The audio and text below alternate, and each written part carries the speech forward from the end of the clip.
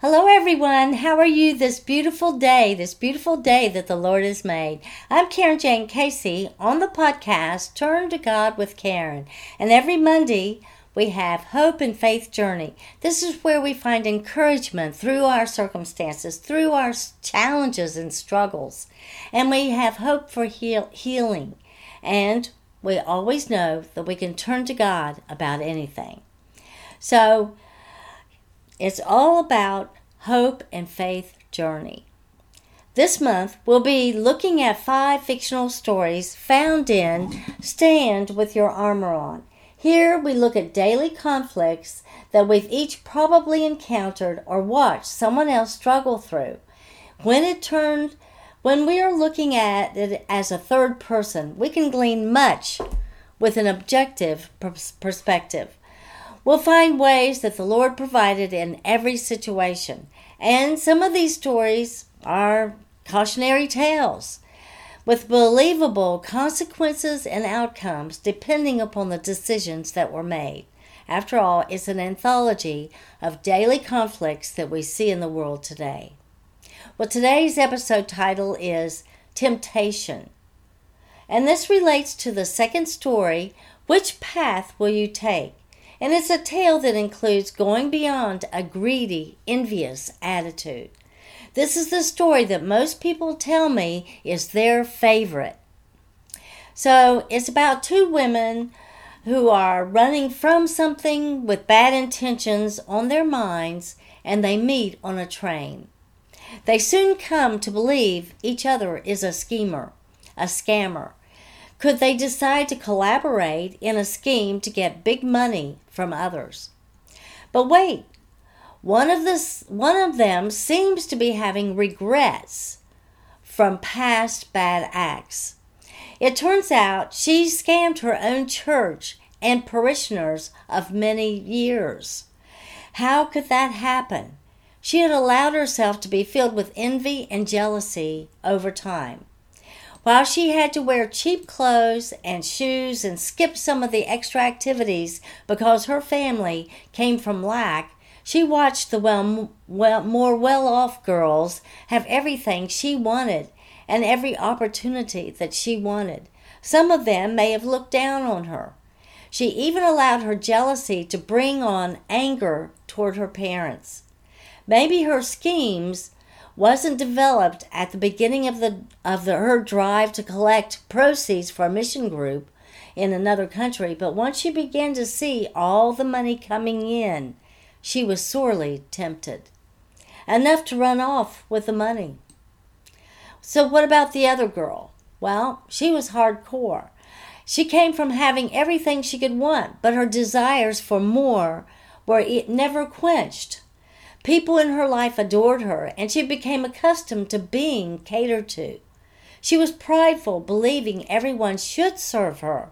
Sadly, she was never really satisfied. Just in the nick of time, the first girl did recognize her greed when she was looking at this other girl, and her conscience began to bother her. She knew her parents loved her. They were just poor. They actually gave her everything that they could. The ending is an interesting twist for both of these women. It involves the spiritual law of sowing and reaping, as well as consequences for decisions made, and forgiveness. The storyline indirectly encourages us all. Take a look at what you're doing. Did you give in to temptation? Is there an expectation of problems down the road? Maybe in relationships, health, or consequences? Are you expecting the other shoe to fall and you will be caught? Like one of the girls in the storyline, we can turn to God with repentance for salvation, for redemption through the blood of Jesus. Whatever happens after that, we know that God is with us. We don't have to face life or consequences for our wrongdoing by ourselves. We're not by ourselves anymore. Well, in my personal testimony, I share about coming to Jesus as a young woman.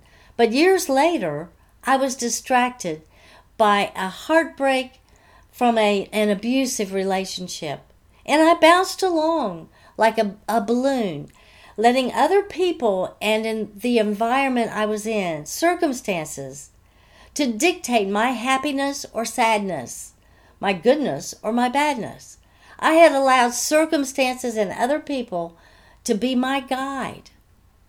In that, I did make terrible mistakes, and I faced life-threatening consequences. But God, He did have mercy on me. He rescued me, even when I didn't deserve it. And if He would have mercy on me, He would have mercy on you. Just turn to Him. I urge you to turn to God with your sinful living, repent, and walk away from it. Accept Jesus as your Lord and Savior, and you will enjoy a wonderful, eternal future. In 2013, the Lord pressed me, and I rededicated my life to Jesus. And since then, doors have opened, and I share the good news of Jesus out of sheer gratitude. Praise the Lord. Well, I hope my sharing today has encouraged you to go through your self-examination, take a look at what you've been tempted into, and now that you see it, you can decide to turn to Jesus. Please, along your own journey, I encourage you to read and study Ephesians chapter 6. Here are some verses 10 through 12 in the New Living Translation. I'm just going to read them to you. The whole armor of God, a final word. Be strong in the Lord and in His mighty power. Put on all of God's armor so that you will be able to stand firm against all strategies of the devil. For we are not fighting against flesh and blood enemies, but against evil rulers and authorities of the unseen world, against mighty powers in this dark world, and against evil spirits in the heavenly places. Well, I hope this storyline has whet your interest in tackling the 5 stories in Stand with Your Armor On. And thank you for joining me in this episode of Turn to God with Karen. This is Karen Jane Casey, author, speaker, podcaster, domestic violence victim advocate, and ambassador for Christ. Stay tuned for Turn to God with Karen every Monday morning at 6 o'clock Eastern Standard Time, Hope and Faith Journey. And then on Wednesday we have episodes of Sword of the Spirit.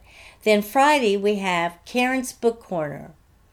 I invite you to go to my website, KarenJaneCasey.com, and share with me your comments, suggestions. Any feedback is always welcome. And there you will also find resource material regarding domestic violence, and you'll see books, blogs, and podcasts that I have done.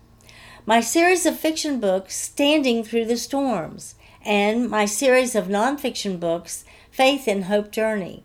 And, a surprise, I have started a new line of children's books, also on the website, under a different pen name.